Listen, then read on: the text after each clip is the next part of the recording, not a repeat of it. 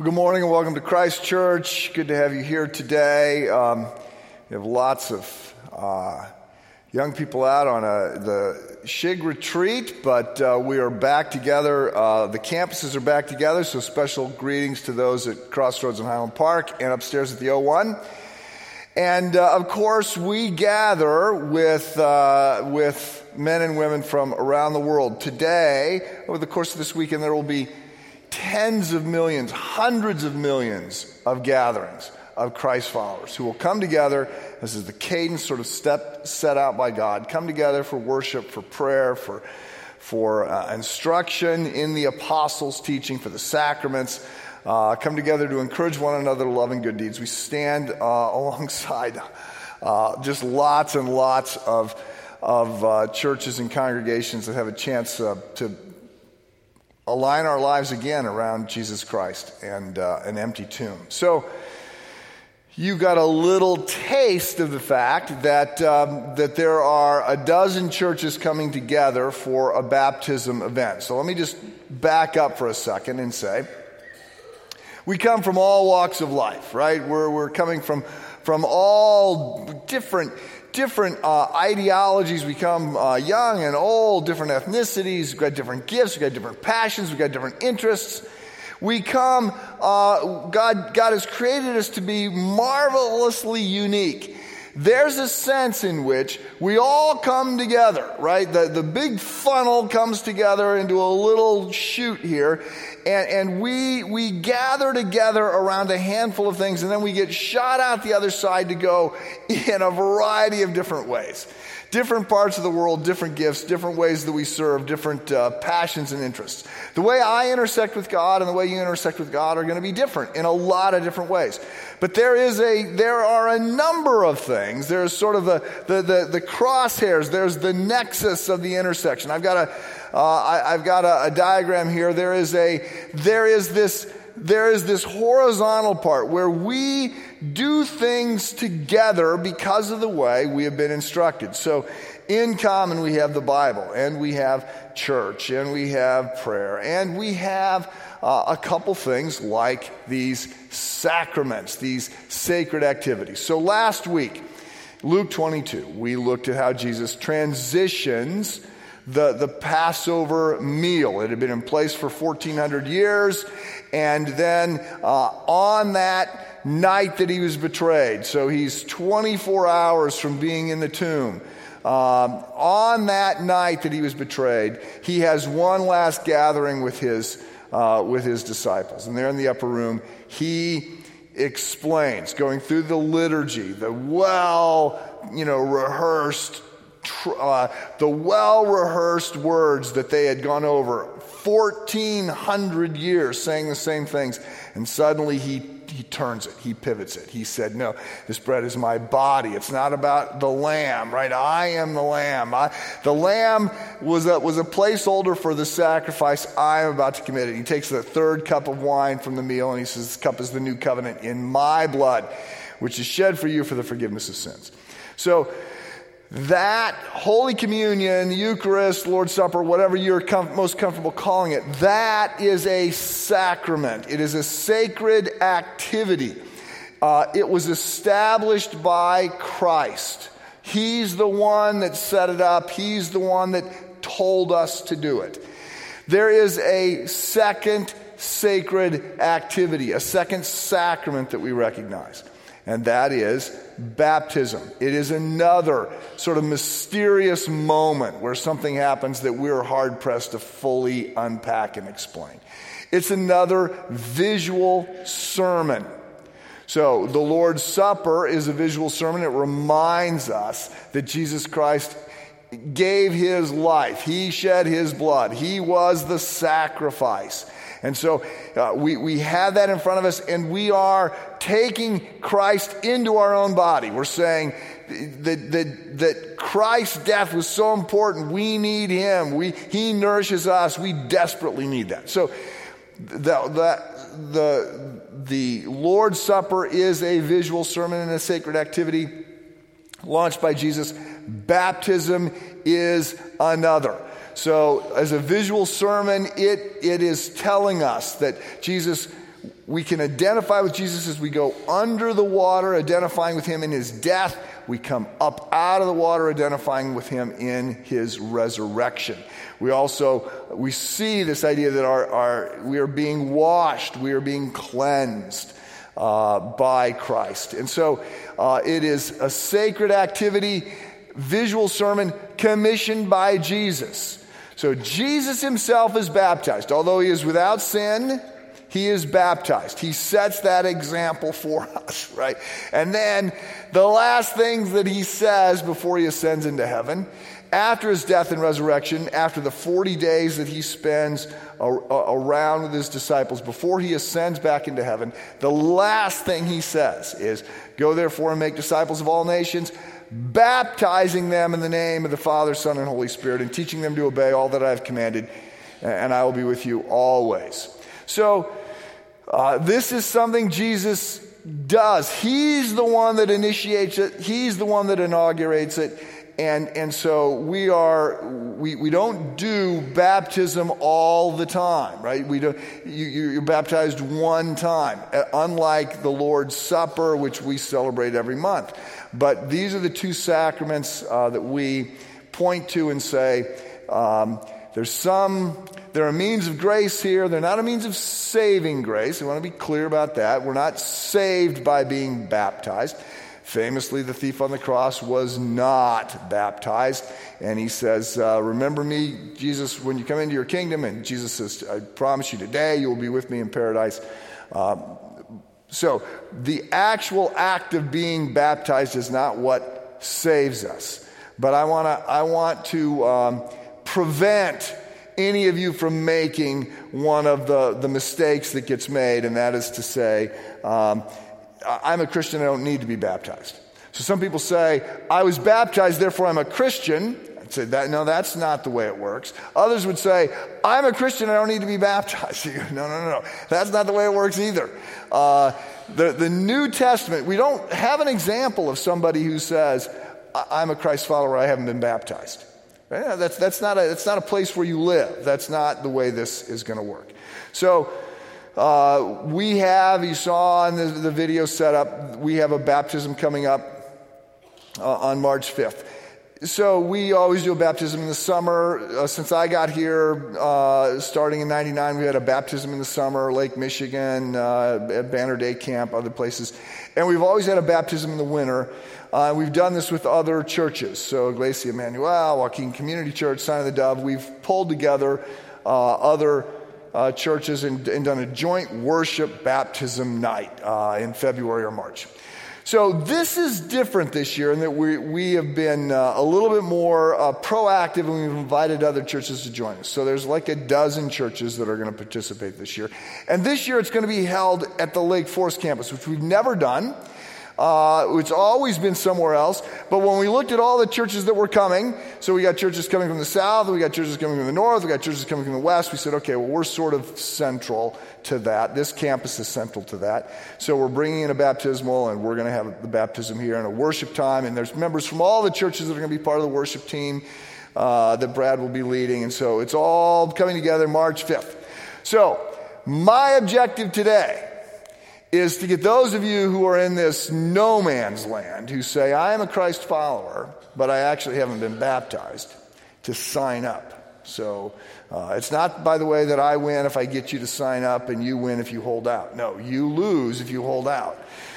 You do not want to live in that space. So I want to say, some people say that getting baptized is like having a ring if you're married. So the truth is, you can be married and not wear a ring, and you can wear a ring and not be married, right? The ring isn't what actually makes you married, but it is a symbol.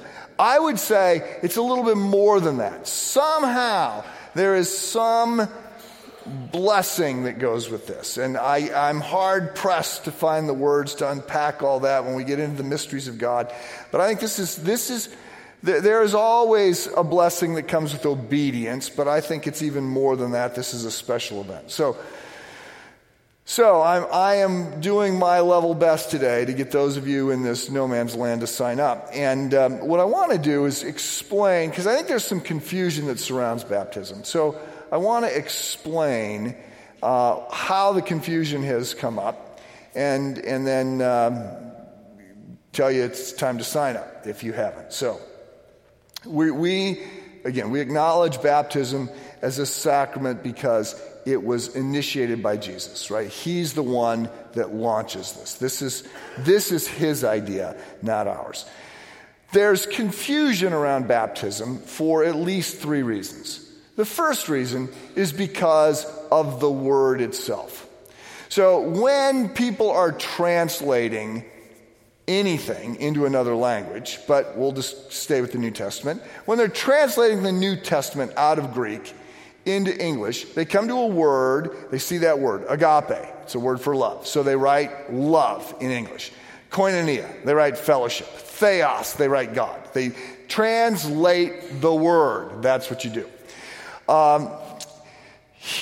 When they come to a word that they don't have an English word for, sometimes they write a phrase to try and capture it.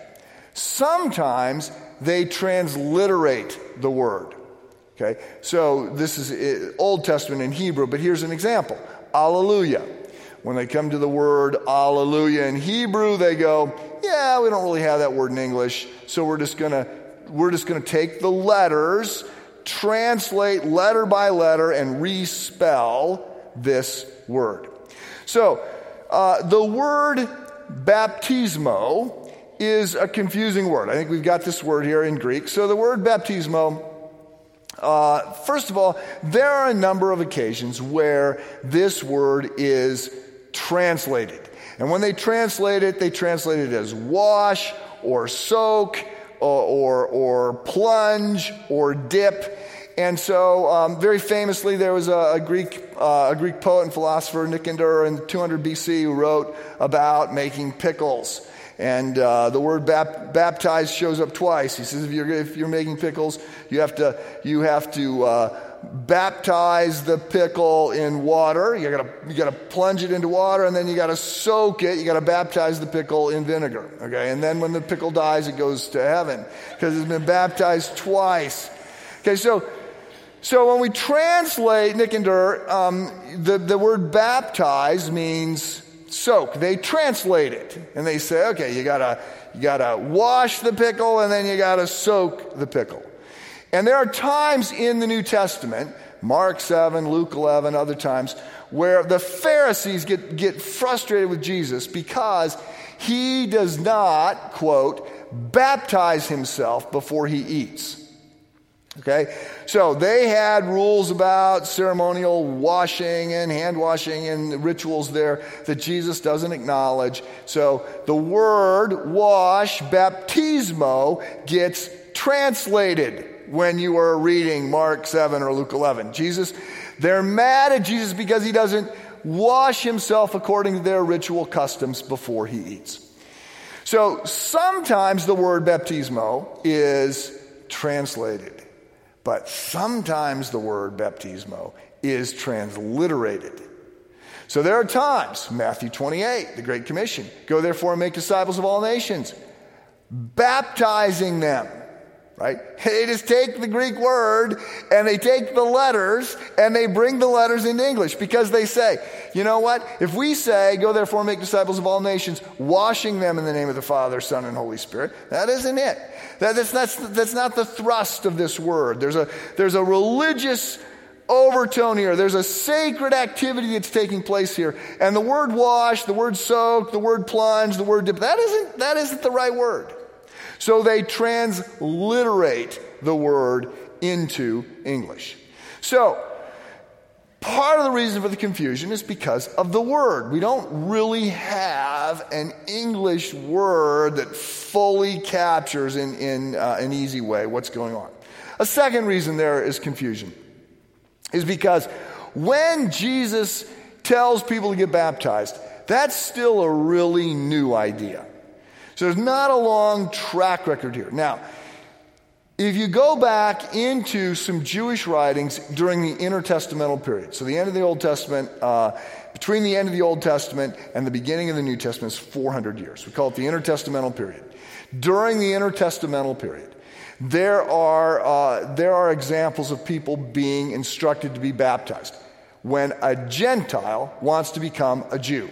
So they're looking around and they're saying, you know what, I think the Jews really are the people of God. I think there is only one God. I think that this writing that they've got from God through Moses is a way forward. I want to be a Jew. I want to follow the God of Abraham, Isaac, and Jacob.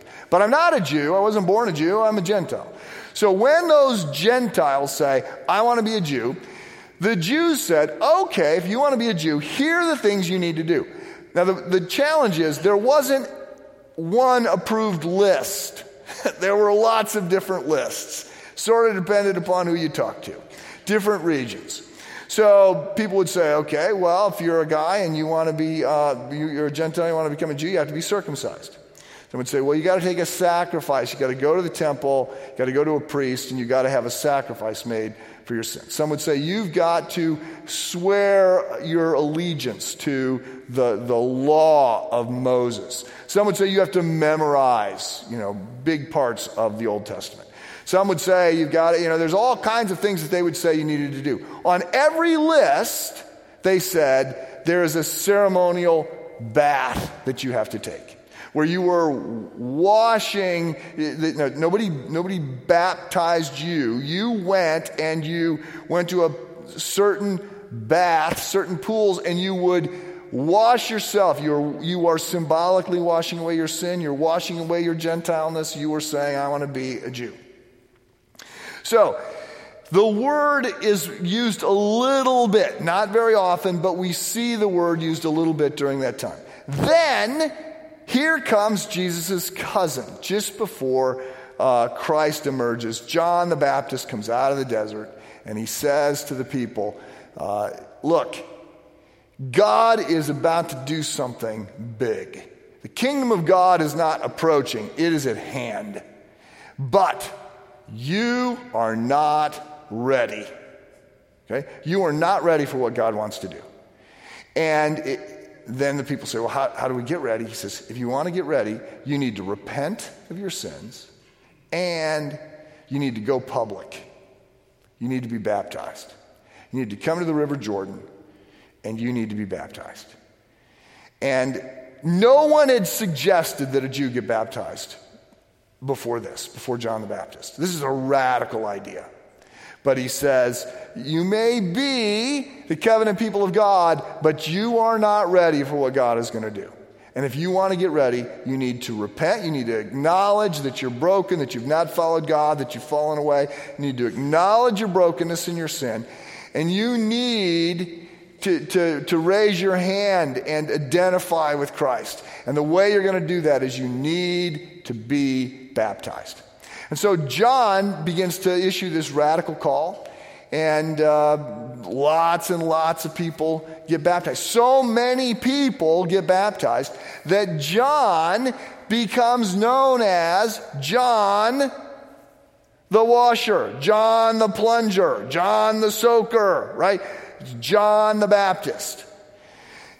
And then Jesus shows up. John is in the River Jordan. He's calling on people to be baptized. Jesus walks out, and John says, whoa, time out. I am not fit to touch your shoelaces. I can't baptize you. You should baptize me. Jesus says, no. Permit it, John. I want you to do this because other things are in play here. He is elevating baptism, right? Jesus doesn't have any sin. So there's no get baptized, there's no repenting and getting baptized for your sins. Jesus has no sins, but he's our representative. So he goes and he is baptized. And then he begins his ministry right after that, right? There's a great Trinitarian moment when he comes up out of the water, and then he heads out into the desert 40 days of prayer and fasting and preparation and temptation, and then he launches his ministry. And then the other bookend, right? So we got baptism right there as it's getting started. The other bookend on Jesus' ministry is the Great Commission just before he ascends into heaven, leaves earth. He says, go and make disciples of all nations, baptizing them in the name of the Father, Son, and Holy Spirit, teaching them to obey all that I've commanded you. Go tell people, literally the Greek structure here is, as you are telling people about me, it's just assumed that we're going to tell people about Jesus. As you are telling people about me, make disciples. And how do you make disciples? You tell them to go public. You tell them to be baptized, and you teach them to obey all that I've commanded you. Okay? So this is still new. Jesus will not baptize anybody, but his followers will immediately begin to baptize all those who step forward. So, part of the reason for confusion is because the word is a little funky and it's hard for us to figure out exactly how to translate it or transliterate it. Part of the reason it's confusing is because what Jesus was calling on people to do was new and novel, and we don't get all that much coaching on it. And then a third reason that things get confusing is because of what happens in the next couple hundred years after that. And basically, people went in two directions. So some people said, wow, baptism is really important. Therefore, we need to put it off. We need to put it off in order to coach and disciple those who want to go forward. They need to understand what they're affirming. Right? So they need to sign up for a class. They need to go through a class, right? They need to be catechized. They need to go through a discipleship process.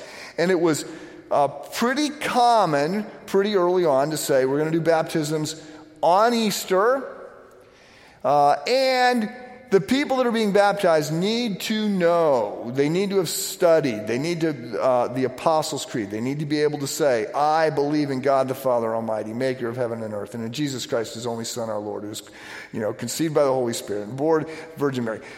They need to know exactly what it is that they're affirming. So some people say, we got to put this off a little bit because we need people. And it was one thing when it was Jews who sort of had the whole history, right, and knew what was going on, and now they're saying, okay, I'm affirming that Jesus is the Messiah.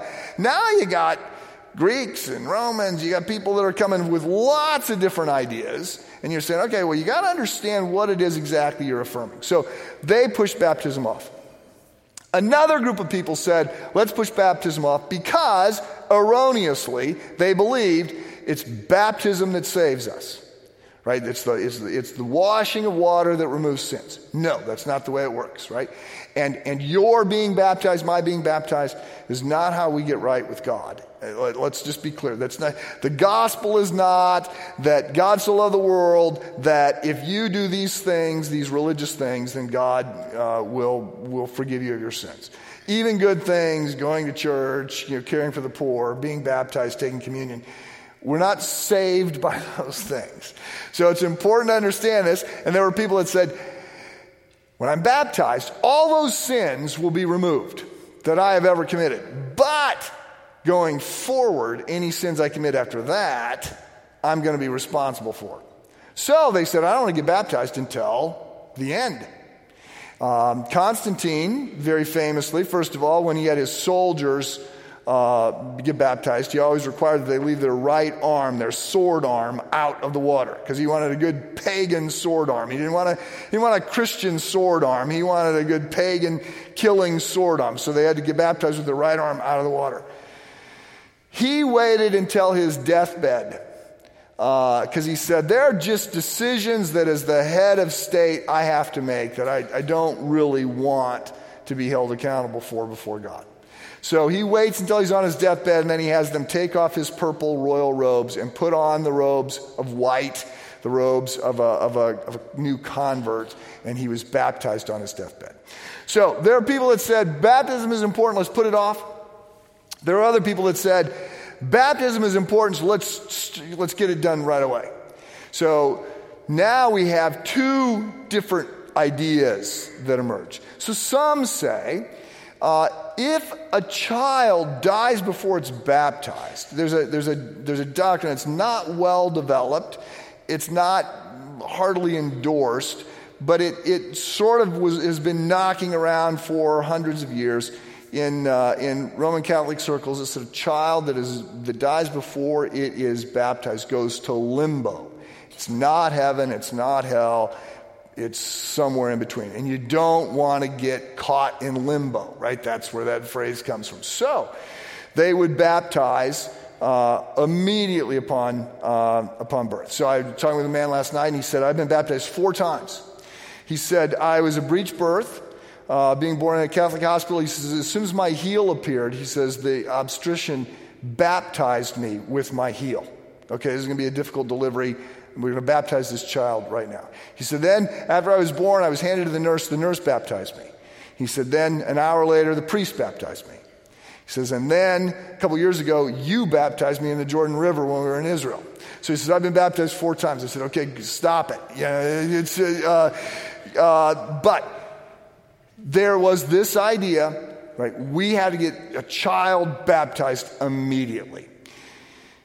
We get calls with some frequency. It's almost always the grandmother. But it's the grandmother that calls and says, my daughter and her husband, or my son and his girlfriend just had a baby, and the baby needs to be baptized. Will you do that? So you ask some questions to try and find out what's going on in their life, and you discover that it's not only do they not come to this church, they don't come to any church, but it's half step above superstition, right? If I get this child baptized, there's no connection in a broader sense with God or the church, and you want to say, look, God's plan for you is a whole lot more robust than what you're thinking about right now. So there's infant baptism by those that say baptism is going to save. There is also a school of thought that comes out of Reformed theologians that says baptism replaces circumcision as a sign of the covenant. So the covenant family of God. God speaking to Abraham, he says, take every child on their 8th day, right? The baby boys on the 8th day, and circumcise them as a sign that they are part of the family of God, that is the intention of the parents. And so there are some that would argue baptism replaces circumcision as a sign of the covenant. And then later on, those children will need to confirm that faith. So when they're 12 or 13, they would take a confirmation class, and they would confirm their baptism that this faith is my own. So how do we make sense of all this, right? So look, if you're asking me, I was baptized as an infant. So I grew up, I had wonderful parents. I had many, many blessings. I'm very thankful. I would not describe the home I grew up in as a Christian home. We were modestly religious. So we went to church, and but I never heard the gospel. I didn't get it. But we went to church, and I was baptized as an infant. When I finally heard the gospel, it made sense to me. Oh, this is very different than I thought. What I picked up growing up is I better be good. My good better outweigh my bad. Otherwise I'm in deep weeds, and I should memorize the list of it. I got this weird sense that I need to memorize the order of kings in the Old Testament, because for whatever reason I think that's important. So I got some crazy ideas when I finally understand God's grace and mercy and love and who Jesus was and what he did. And I say, okay, I've shared this. It took me a long time to reconcile all this, but when I finally said, okay, I'm in, about a year later I said, well, wait a minute, I should be baptized. Now this was a little offensive to my parents, because they said, well, you were baptized. And I said, yeah, but I don't remember it. And I think baptism is a little bit more going public. It is a statement that I'm making. I am going to identify with Christ. So I chose to be baptized. And when people ask me, and they say, I was baptized as an infant, you think I should be baptized again? I go, well, look, I was. I'm not going to fight you over this. I heard the other day, someone says, look, I don't get too worked up about the mode of baptism, but the timing I think is important. So there are people who are, if you come to faith at an Episcopal church, at some Methodist churches, Presbyterian church, you're likely, you come to faith as a 12-year-old, as a 30-year-old, as a 50-year-old, you're likely to be baptized by sprinkling. So some people say, well, that isn't really baptism. Like, well, there are parts of the world where that's all that's ever really a viable option, right? If you're in the South Pole, I don't think they're going to plunge you in the lake. And there are places in the desert where this is just not going to work. So I don't lose too much sleep about this. I think it's okay. We're identifying. I think the closest to what John was doing in the Jordan River, it seems to me, would be to be, immersion. So that's what I would point to. But I'm not losing sleep over the mode. I think the timing is significant. It looks to me like you believe and then are baptized. And I'm not certain why you don't do it. Now, here's where I do get a little bit exercised. When people say, well, you get this baptism in the lake. I don't really like the lake, or it's a pond. I don't like the pond. And then you go, okay, well, we're going to do it inside. Yeah, but I don't look good with wet hair. Okay, so Jesus died for you on the cross. It wasn't a good hair day for him, I'm thinking. Might want to consider this, right? This is an act of humility in one sense. It's an act of going public. It's an act of saying, I'm broken, I need a Savior, I'm with Jesus. And so I want to encourage you, if you are, to not try and live in the no man's land that says, you know what, I am a Christian, therefore I don't need to be baptized. It's just not really, there's not really any space there in the New Testament. So Jesus was baptized. He had no sin. He was baptized. So that's sort of the first act of his public ministry. The last thing he says before he ascends to heaven is, go baptize people, right? Call people to be disciples. That would mean that they are baptized, they've gone public, and they're gonna be taught what I have commanded, to obey it. I think there's a blessing there. There's some means of grace. It is the history of the church for people to be baptized. It is the call. And then I would just say, Luke 6:6, Jesus says, why do you call me Lord, Lord, when you don't do what I say? So I'd say, look, if you've not been baptized, you can sign up in the lobby today. You can sign up online. You can download the app, go to the app, and sign up on the app. I mean, there's a bunch of different ways you can sign up. There is a bit of a class, and the baptism is going to be on March 5th. But I want to encourage you, let's get this done. If you have not been baptized, and Christ is your Savior and Lord, and maybe this is the event that pushes you over the edge. You're sort of sitting out there going, do I believe? Maybe it's time to put my weight down and say, yeah, I'm in. So one way or the other, I want to encourage you, if you've not been baptized, to sign up today, and March 5th. And it'll be a great event. So even if you are not being baptized, and no one in your family is being baptized, no one in your small group is being baptized, I would encourage you to be here March 5th. It'll be a great time of worship and just a celebration as people go public with their faith in Jesus Christ. Let me pray. Heavenly Father, we thank you for the opportunity to opt in. We thank you, Lord Jesus, for your willingness to identify with us, and to identify with us in baptism, and to identify with us in terms of taking our sins upon yourself on the cross. So I want to pray for those young and old men and women who have not been baptized, Father, that you would allow this to be a step of spiritual growth and decision and an inflection point for them. May this please you. Guide us to that end. In Christ's name, amen.